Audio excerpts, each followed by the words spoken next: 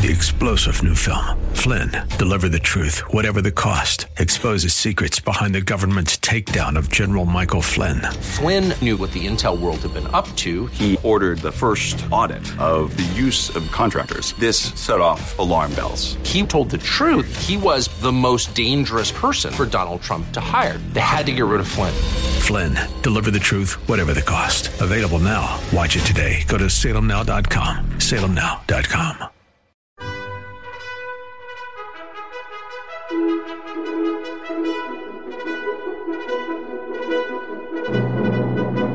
This is the best of investing on 860 AM The Answer, the show that brings you valuable information about real estate, the financial markets, and other economic business of the day.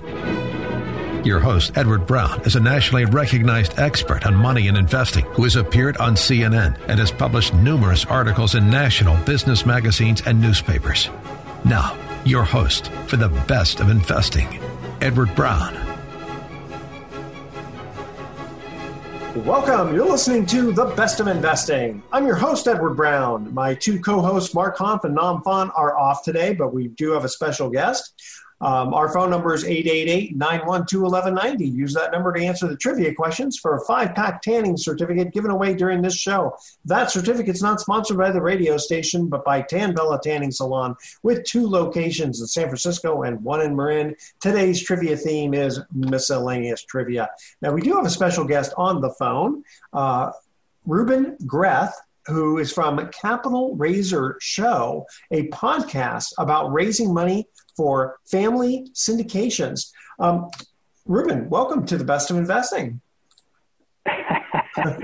Hello, California. Yeah, exactly. That's right. Yeah, you're in Arizona.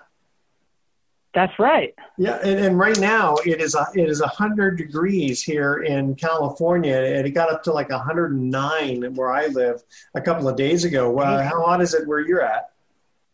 Yesterday it was 110. I don't know what it is today. That's all, but it's dry heat. That's fine. So tell us a little bit about this. So Capital Raiser Show, it's a podcast, and it's about raising money for multifamily syndication. So give us a background. What's going on? Cool. So I started in little multifamily fourplexes back during the crash. Left real estate for a long time, came back, got involved with a syndication group here in Phoenix. We were taking down 90-unit kind of properties down in Tucson. And then, so in the process of me hanging out with them, I started this show. It's called the Capital Raiser Show, which is all about raising money for large-scale multifamily through this thing called syndications. Okay. And then I realized after hanging out with a bunch of really brilliant people that were either capital raisers and or syndicators that I could probably have access to these deals across the country. So I left my company to go launch my own fund and partnered with a fund manager. And now we do build to rent subdivisions in the Southeast. And that's kind of where I'm at today. That's a super quick version. Yeah, no, but I get it. That's really pretty cool. Get linked up with someone and then go ahead and start a fund. Now, the Capital Raiser Show is a podcast about raising money. It is. Do you usually use that podcast to basically pitch your products, your syndications? No, I do not. No. So the entire concept of the show was for me to learn. And even today, many years later, 3 years later, we just celebrated the 3-year anniversary of the show. I'm still learning from people, and it just gets more sophisticated, right? So, like, what are fund structures, and how do you raise from family offices, and what's the difference between raising from limited partners versus joint ventures versus co-GP versus fund to funds, and all these different structures, right? Family offices. So we just teach people. I'm not even a teacher. I just ask people that are smarter than me, like, how do you guys raise for this stuff? And, they tell me all about it. So who's your audience who listens generally to your podcast? So, yeah, it's the scaling multifamily syndicator, or in other words, not just somebody that invests with their own money, but somebody that raises money for large-scale multifamily or commercial real estate properties. And the whole idea is just like, hey, how do you guys do this? Like, what are the best structures? When does it make sense to do this versus that? And, over time, I've learned how to hang out with the right people and then take down different, either large scale multifamily properties, which I think a lot of people, they're just like, oh, that's not possible. Only like super rich millionaire people kind of do that. And what I've realized, and probably what a lot of people that have been exposed to this space realize, is that these guys that take down these 150 unit properties or 400 or 500 unit properties, they're just dudes that you went to high school with. They're just a little bit more sophisticated, and they know a little bit of how to property manage and how to acquire properties. But what they may not know is how to legally raise capital, or maybe they do know that and they just need some help. And then that's kind of where I come in. So I try and give my 2 cents. Yeah, you got securities laws and all other kinds of stuff. But I'm kind of curious. You do. How do you promote your podcast? So we do organic podcast promotion, but a lot of it is just really posting videos. So I do a 40 to 45 minute video clip of somebody on my show, and then I condense it down to 2 minutes and then post that on LinkedIn, and people are just like, oh, wow, like that guy's talking about buying large scale multifamily. Let me get some more information. And then they tune into the show. So that's pretty much it. It's very organic. Yeah. I do pay for some paid promotion, I guess. So, but I don't do anything crazy. How many people generally listen to your podcast per week? Per week. Or per show? About 23,000. No, about 20,000, I think. Yeah, I think we're doing 80,000 a month right now. Wow. How much does it cost to do that pay advertising to get that? It's not that expensive. It's like $220 a month. Wow. That's amazing, because, we just have this radio show and we just sort of let it organically, fill in the radio time on the air, because people actually, it's not just a podcast, it's actually on the radio. So people listening in their to be honest, I don't really care about the number of people that listen. It's more about just like the few people that are actual investors that I could potentially work with that I care about. Of course. Yeah, because you could have a billion people listening, but if nobody's... I know, right? That's important. Hey, I think you get it. Ruben, right? Stay with us. We're going to cut to our first commercial break. We're talking miscellaneous trivia here. And again, just a reminder, if you know the answer, don't say anything until we get back from the break. All right, first trivia question. In nautical terms, what does starboard mean? Call 888-912-1190. First caller with the correct answer is going to win that tanning certificate. Stay with us. You're listening to The Best of Investing. Don't touch that dial. We're going to be right back. For more information on today's topic, call Edward Brown directly at 888-912-1190. The Best of Investing will continue in a moment on 860 AM. The Answer.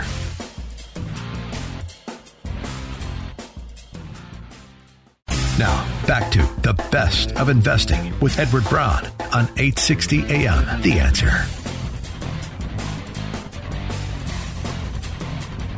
Welcome back to The Best of Investing. I'm Edward Brown, along with my special guest, Ruben Greth from the podcast show, Capital Raiser Show. All right. First trivia question was, in nautical terms, what does starboard mean? Ruben, you know the answer? That's the front of the ship, I believe. Actually, it's the right-hand side of the ship is starboard. Yeah, you're close. You had one of four choices on that. That's okay. All right. So tell us the various syndications, because you're mostly involved with commercial, with multifamily. I know there's Reg D funds and there's syndications, limited partnerships, LLCs. You're educated on this. Oh my gosh, I used to have my securities license back in the 80s, and how about that? I've been around quite a bit, and done real estate for 30-something years. So I'm kind of familiar. And it's funny because one of the things that you were mentioning. And I got to remember now what it was in the last segment. And I was thinking, there's like one preference over another. with the partnerships and stuff. You're talking about 506C versus 506C. All right, so let me break it down real quick. All right, so when you're raising capital, typically you are treated like a company, like a Coca-Cola, like a stock company. And in order for you to raise capital for real estate, typically you don't want to be treated like a company. So you file for an exemption so that you are not treated like a company. And those exemptions are Regulation D 506B or 506C, which allow you to either raise capital from accredited investors only or if you do a 506B, raise from only people that you are connected with that are so-called sophisticated investors but don't have accreditation status. Right, so that's the gist of it. And then, are you limited to 35 of those unaccredited? I can't remember what the number is. That sounds right. I think it's 99 or unlimited, accredited, but only so much sophisticated or something like that. I don't really pay too much attention to that because those numbers are usually not crossed too typically. Usually it's just like 10 or 15 guys, or maybe if it's so what we do, we only spend time in the 506C space, which allows us to invest with accredited people that, we're allowed to advertise. So I can talk about it on a podcast. I can talk about this. I can tell you about my, built to rent subdivisions that I'm doing in Louisiana without any typical problems because we only accept accredited investors. And, there's these other regulations, which are like what Grant Cardone uses, which is Regulation A, or there's also Regulation Crowdfunding or Regulation A+. And I don't even know what all of those things mean because I only spend time in two categories, which is 506B and 506C, which basically means that I create a private placement, or in other words, some kind of an offering for a specific purpose vehicle or a specific project, right? And I just raise for that, and then I'm typically either done unless I create a fund, which is a whole nother ball game, but it's not too complicated. But that's kind of what I do, right? So I think what the main point here that I'd like to express is that a lot of people don't even realize that these private placements exist, that you as a regular dude that lives in Los Angeles or San Francisco can invest into these institutional grade multifamily projects that consist of 400 units or above, because most of the time people think that only millionaires do that, but regular guys that are in the tech space can invest with us, so they have access to this. So on your typical one, how many of these different syndications have you put together? 6. I've participated in 6, so I think I'm still a beginner. Okay, well, that's fine. What's your minimum investment? Typically in my industry, the multifamily syndication industry, the minimum is $50,000, but you can adjust that number based off the operator's discretion, right? So some people, if they can, accept less, or tell people, hey, it's $100,000. It's up to them, or whatever they want to do. And do you pay monthly distributions or quarterly, or how do you do your distributions? So it depends on what we're investing in. If it's a multifamily, what we call value add proposition, we are investing into a property that we just need to restore it and rehab it a little bit. And then, we participate in the cash flow. But what I do typically is not that. So we spend a lot of time building, and obviously dirt is not going to cash flow, but it's going to have a very big back end. It's a little bit of a different risk profile, but at the end, when the entire subdivision is built out, then you profit in those kind of larger amounts of money, but it's a little bit riskier. However, it's a lot more lucrative. So, you play the game that you want. If you're building to suit, or do you already have it, basically pre-sold? So I think a lot of people, when they think of building houses, they think of selling them off to retail buyers. But the reality is what we do is there's all these really large institutions and hedge funds and REITs and these guys that buy our entire subdivisions once they're built and rented and stabilized. So let's say that, on one of our projects, we build 100 houses, we tenant occupy it, and then we sell the entire rented out subdivision to one particular buyer, and then we're done, right? So we don't sell them off to single retail buyers. What kind of cap rates are you selling at right now? I have no idea. So we don't really pay attention to that. Really? And even in the multifamily space, so here's what I can tell you, right? So we are building these things at about $160,000 per unit. So on our first project, we're building 100 of them. So it's going to cost $16 million. Okay. And we expect to sell this thing for a 2x equity multiple, or in other words, we're basically going to double our investors' money in about 3 to 5 years. So we don't really care about what the cap rate is. I think it's a little bit lower than normal. So multifamily typically sells at a high 4 cap rate anywhere across the country. Well, that's low the 4s, maybe high 3s in California. Buyers going to pay attention to that because when the institution's buying it, they got to build. Yeah, they do. They do. So I get it, right? So I understand your question. And hey, Ruben, I got to cut to another. I got to cut to a break here. Let's do it. Okay, what was the name of the play President Lincoln was watching when John Wilkes Booth shot him? Call 888-912-1190. First caller with the correct answer is going to win that tanning certificate. What was the name of the play President Lincoln was watching when John Wilkes Booth shot him? All right, stay with us. Best of Investing. We'll be right back. You're listening to The Best of Investing with your host, Edward Brown. For more information, visit bestofinvesting.com. More in a moment on 860 AM, The Answer.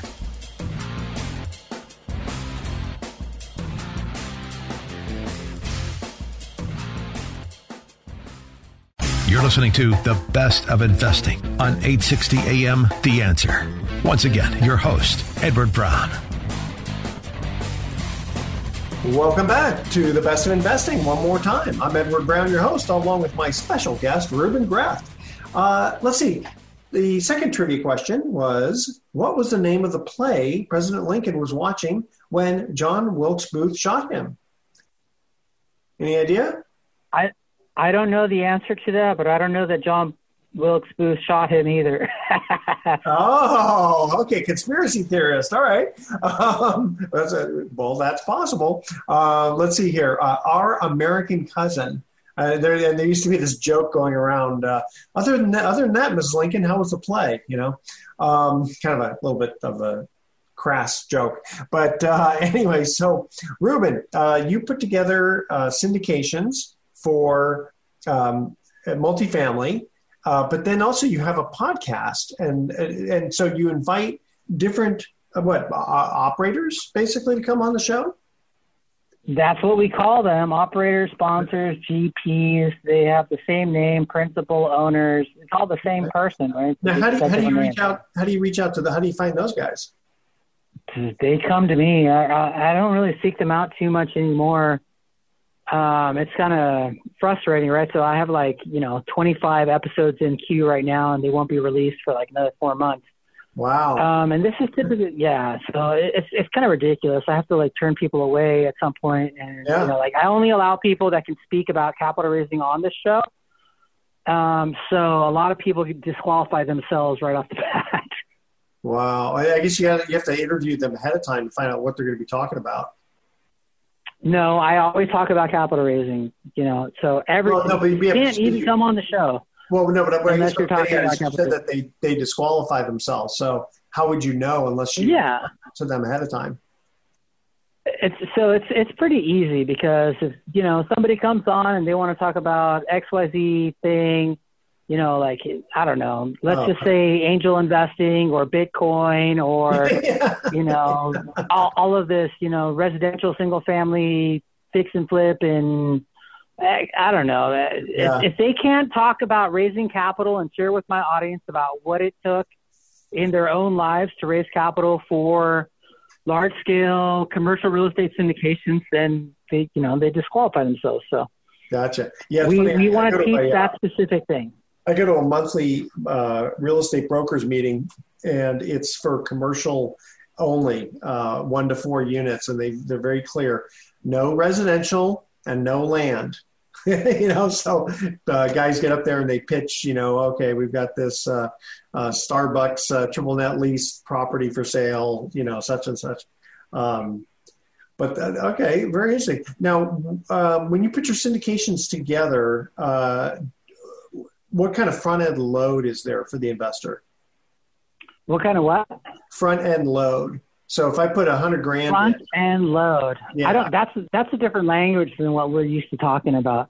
Okay. But typically somebody invests with a $50,000 investment in our what we call private placements, and I think I want to mention this, because I think the majority of the public doesn't understand that they have access to these institutional grade investments, and not necessarily just mine, but these fund managers and syndicators are not hanging out on every street corner. So how do you find them? They're very challenging to find at times if you don't know where to look. But if you do know where to look, then they grow off trees, just like blonde women in California. And you just go to a podcast that talks about large scale multifamily real estate. And then every single person that's ever interviewed always gives their contact information at the end. Sure. So these guys are not really hard to find. But the thing is that private placements and investing into these institutional grade investments is not something that's taught in college or high school or typically anywhere. So the only way that you can really find out about this typically is through podcasts, because people typically are not going on radio shows and talking about this particular asset class. No, that's true. But they are readily available if you know where to look. Yeah, in the old days, what would happen is the limited partnerships were put together before they had regs 506 CDs and all that fun stuff. So they put limited partnerships together, and the GPs were charging upwards of 20% to recoup their organization costs. So only 80 cents on the dollar. No, it's not like that at all, right? So I know it's changed. Typically, the fees that a syndicator will charge is like 2% acquisition fee. Possibly, if they have a vertically integrated construction management, they may charge for that, and they charge for a refinance fee, and they charge for a disposition fee. So when they sell the property, that's when they make money along the way. And you want, as an investor, to pay this.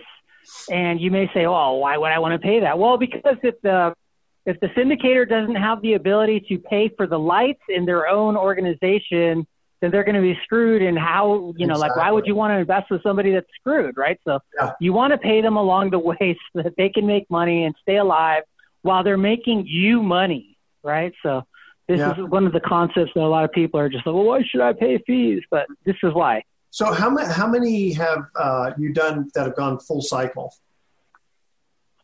Let's see. So a 90 unit in Tucson plus, actually that's the only one that's gone full cycle, right? Okay.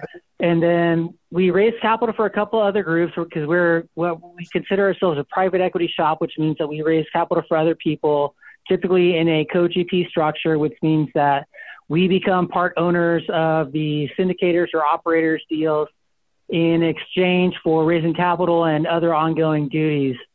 The other thing that we do is we sponsor our own deals in the build-to-rent syndication space, and we're currently building $48 million worth within two projects of build-to-rent subdivisions in Louisiana and Alabama. And we're just getting started. We still feel like we're really little. That sounds like it. Hey, Ruben, stay with us. Believe it or not, this goes fast. We got another break here. All right, here's our third trivia question. Our last trivia question is, who won an Oscar as Best Supporting Actor in the 1993 film The Fugitive? Call 888-912-1190. First caller with correct answer is going to win that tanning certificate. Who won an Oscar as Best Supporting Actor in the 1993 film The Fugitive? Stay with us. You're listening to The Best of Investing. Don't touch that dial. We're going to be right back. For more information on today's topic, call Edward Brown directly at 888-912-1190. The Best of Investing will continue in a moment on 860 AM. The Answer.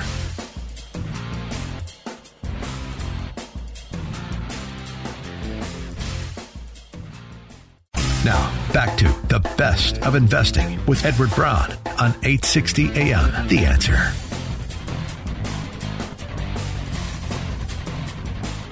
Welcome back to The Best of Investing. Edward Brown along with my special guest, Ruben Greth. Third trivia question, who won an Oscar as Best Supporting Actor in the 1993 film The Fugitive? Did you see the movie, Ruben? I can't remember. I'm thinking Harrison Ford and Tommy Lee Jones, but I thought that they were both main actors, so I don't know who the third or supporting actor would be. Okay, you are correct. So take a guess. I can't even remember any of the other actors in that show. No, you're right. It is one of those actors. So who won Oscar as best? Oh, well, if it's not Harrison Ford, it's got to be Tommy Lee Jones. Tommy Lee Jones, very good. That's right. Yeah, because Harrison Ford was the main character as the fugitive, and then Tommy Lee Jones. Very good. All right. So listen, I feel like Tommy Lee was pretty into that show, movie too. But, he was, but because the movie's called The Fugitive, you mostly have Harrison Ford being the main guy. And the thing is, okay, you went 1 out of 3, and that, although that doesn't sound good, that'll get you into the Baseball Hall of Fame, hitting 333, right? I suppose, yeah, right. You only need to hit like 3 out of 10 in order to get into that Hall of Fame. Hey, Ruben, we had forgotten to let the audience know how to get a hold of you if they wanted more information about your podcast. Go ahead. All right. So first of all, if you're interested in being an active investor, in other words, you learning how to raise capital, then you should find me at the Capital Raiser Show. We don't pitch to limited partners or whatever. We're teaching other syndicators and other active investors how to go from flipping houses to invest in large scale multifamily. And there's an incredibly different process for raising capital in that space than there is for small scale multifamily or joint ventures. So that's kind of what we talk about. So I'd say go to the Capital Raiser Show, or if you're actually interested in finding about our deals, you can go to Legacy Acquisitions or follow me on social media at, I don't know, Ruben Greth on LinkedIn or Capital Raiser at Capital Raiser on Instagram or whatever. Okay, very good. And by the way, I don't know if you know much about Pacific Private Money, who's the main sponsor of the show. So we're going to do close to, if not surpassing, $1 billion this year in rock and roll. Yeah, so we do. Good job. We originate mortgages, and then we package them and sell them to the big boys. The big nice. Yeah. So we have actually 4 different funds. One of our funds is called the Freedom Fund. That's the one that we package them in tranches of $5 to $10 million. Sell them to, I say Wall Street, but it's not really Wall Street. The big boys, and then we get the money back, put it on the conveyor belt, and do it again. The best part of it. Oh, hell yeah. Yeah, and so the way we do it is a 506, I think it is a D fund, because, again, accredited investors only, and we can advertise, talk about it on the radio show and all that. The best part of it for the investor is that for putting in our minimum investment, which is $250,000, you get 7%. If you put in $500,000, you get 8%, and if you put $1 million or more, you get 9%. And the best part, there's no lockup. You just, even though the documents say there's a 1-year hold, because all the documents in this kind of security have to say that, we do not charge an early withdrawal penalty. We just ask for 30 days notice. So you can treat it almost like a money market account, except you can't write checks against it. So, you put your money in today, 2 months later, you say, hey, I found this great property I want to buy. I want to cash this thing in. Okay, well, within 30 days, we'll cash you out. So it's a great holding tank for a lot of investors. And again, you do need to be an accredited investor, which the definition is if you're single, you make $200,000 a year. If you're married, you make $300,000 a year, or you have a net worth exclusive of your home of $1 million. Here's the funny thing about that exclusion. If you were to pay off your house, let's say your house is worth $1.5 million and you have $1 million sitting in the bank and you pay it off, suddenly, and you're left with no money, you're not accredited. But if you have $1.5 million house that you owe $1 million, but you've got $1 million sitting in the bank, suddenly you're an accredited investor. Isn't that weird? Talk to a tax advisor about that, because I would debate that a little bit. Well, no, I'm just saying the definition is exclusive of your home. And so you're not allowed to consider the equity in the house. Gotcha. That's the only reason. So it's kind of a weird, you don't want to really tell anybody, yeah, go ahead and borrow money. just to go ahead, or don't pay off your house just for that. But anyway, but people invest with us, invest a lot more than the minimum. But we have total of four different funds. One of them is our Southwest Fund. Minimum investment is only $50,000, and that one we're buying discounted notes, primarily in the state of Texas, and investors are getting a net yield of 7.5%. Same thing, no lockup. So you guys have a debt fund, is that correct? Correct. Yeah, all of our funds are debt funds. That's awesome. Yeah. I love debt funds. Yeah, and when you guys are the ones that lend me money half of the time. Well, yeah. Well, hey, I tell you, one of them is a construction loan fund designed strictly to go right into your field there. Of course, you probably don't need us because you can borrow money at the bank pretty cheap, can't you? Cheaply. It depends. I don't know. I think it depends on what your liquidity is and like what your asset sheet looks like, right? So like if the bigger the asset sheet is, the better the loan product. Sure. But now, I think we typically let me ask you something. When you do your syndications, do you use any debt, or are you doing all cash? No. Why would we ever use all cash? So we typically raise equity and leverage as much as we can. So in the construction space, that could be a bridge loan. It could be a construction loan. It depends on which phase that we're doing. Are we entitling the land? Are we buying the land? Are we doing vertical building on the land? Which phase are we? It's going to be a different product each time.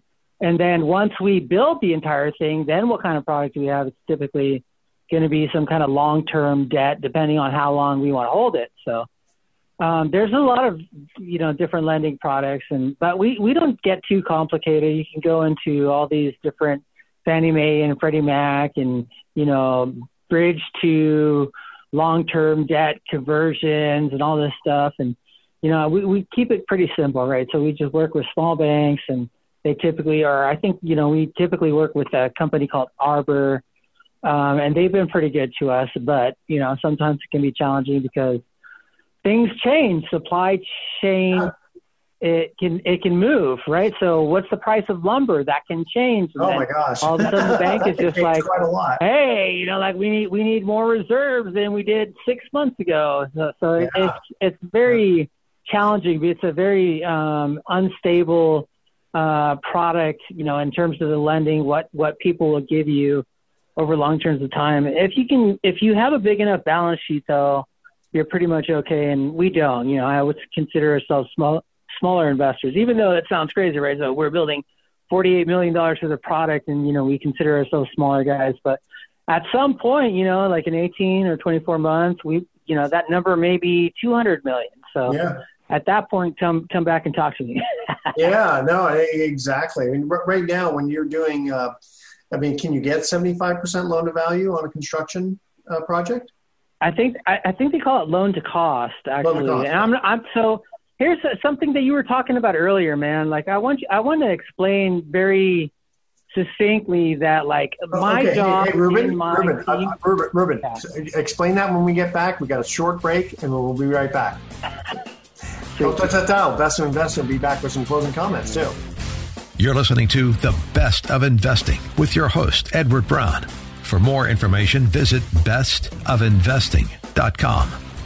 More in a moment on 860 AM, The Answer. You're listening to The Best of Investing on 860 AM, The Answer. Once again, your host, Edward Brown. Welcome back to The Best of Investing. Last time for today, I'm Edward Brown, your host, along with my special guest, Ruben Greth. So, Ruben, go ahead and finish off your statement. Yeah, I wanted to mention in single family, you can typically do stuff by yourself. In large scale multifamily or in development of subdivisions, it's a team sport. So I don't want to be like, hey, I know cap rates, I know lending, I know how to build, I know how to acquire. I don't know any of that stuff, honestly. Like my job is to meet people and bring them on board and then introduce them to the people that are very good at what they do and stay in my lane. So these guys are very good at acquiring property. They're very good at developing property. And these guys are two different teams. And then we got the capital acquisitions team, which is also a GP, which means that they have ongoing board of advisory duties and managing investor relations. Yeah. But like we can't do every single piece of a syndication, all of us, every single part of it, right? So this is what makes multifamily very sexy, is that there's multiple people that do one little piece, and I stay in my lane, man. So I'm not the cap rate guy. I'm not the lending guy. I'm not the key principal that provides the liquidity, right? So I just do my thing, right, which is just meet people, which are typically capital raising partners and capital allocators, and introduce them into our funds and or co-GP structures. And that's my duty, and that's all that I focus on. So all this other stuff, like if you're curious about it, I turn it over to the people that know more than I do. Well, a lot of times you have to get the attorneys involved too. But I just found it very fascinating that you have this podcast that's strictly for raising money, and it's for people who are in the business. It's a whole different concept, right? So it really is. The acquiring of real estate is very different than the acquiring of capital for real estate. They're almost two different businesses. No, you're absolutely right. Again, Ruben, why don't you give out your information if you have people who are looking to raise money and listen to your show? Yeah, just find me at capitalraisershow.com or find me on LinkedIn if you want to hang out. All right, very good. And again, for more information on Pacific Private Money, you can check them out at pacificprivatemoney.com. 4 different funds. We have our main legacy fund, which does typical hard money real estate loans. We got our Southwest fund, which buys discounted mortgages, primarily in the state of Texas, but we're expanding out of there. We have our construction loan fund called North Star. And then we've got our Freedom Fund, which is almost like a money market account. Minimum investment, though, again, is $250,000. In fact, it's funny. I had one guy who wanted to put $1 million in to get the 9%. And after we talked and he met me in person, he decided, I think this is for me. He had checked us out, and he wrote a check for $3 million. And then about less than a week later, he said, you know what? Let me add another $1 million to that. Wow. Yeah. Awesome. Wow. Okay. Even before he got his first check. So I like the trust, but man, I'd love to hear about the way that you educate and nurture your audience on this particular debt fund structure, man.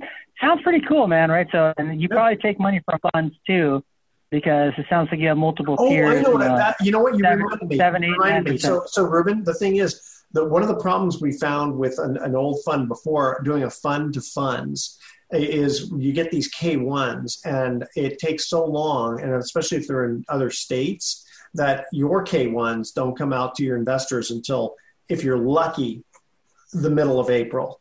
And so doing a fund to funds is quite a challenge. Hey, by the way, you know what? We've got to cut out. I want you to here's our thoughts for the day. If you like dad jokes, these are along those lines. So why did the pig stop sunbathing? He was baking in the sun.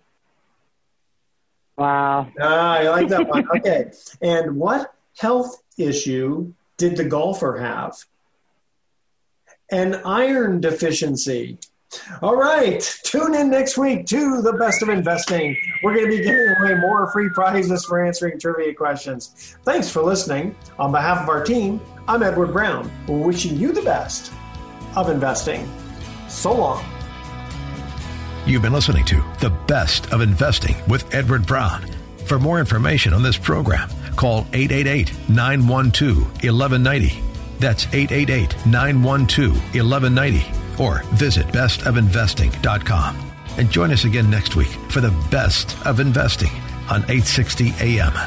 The Answer. This radio broadcast is in no way an offer to sell securities except where applicable in states where we are registered or where an exemption or exclusion from such registration exists. Information discussed during this broadcast, whether stock quotes, charts, articles, or any other statement or statements regarding market or other financial information, is obtained from sources which we believe are reliable, but we do not warrant or guarantee the timeliness or accuracy of this information. Nothing in this broadcast should be interpreted to state or imply that past results are an indication of future performance. There are no warranties expressed or implied as to accuracy, completeness, or results obtained from this broadcast.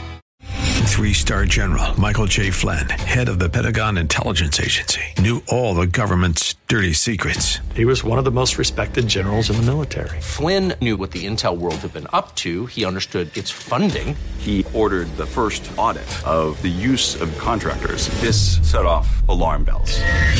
The explosive new documentary, Flynn, Deliver the Truth, Whatever the Cost, uncovers the facts behind this scandal. Flynn told the truth. He was the most dangerous person for Donald Trump to hire. I find out the worst enemy that I'm going to face in my life is right here in America. They took my assessment and they wanted me to change it. And I was like, I'm not changing it. They had to get rid of Flynn. With in-depth interviews, archival footage, and never-before-seen personal records of the man behind the headlines. I just felt like I was drowning. Flynn, Deliver the Truth, Whatever the Cost. Available now. Watch it today. Go to salemnow.com. salemnow.com.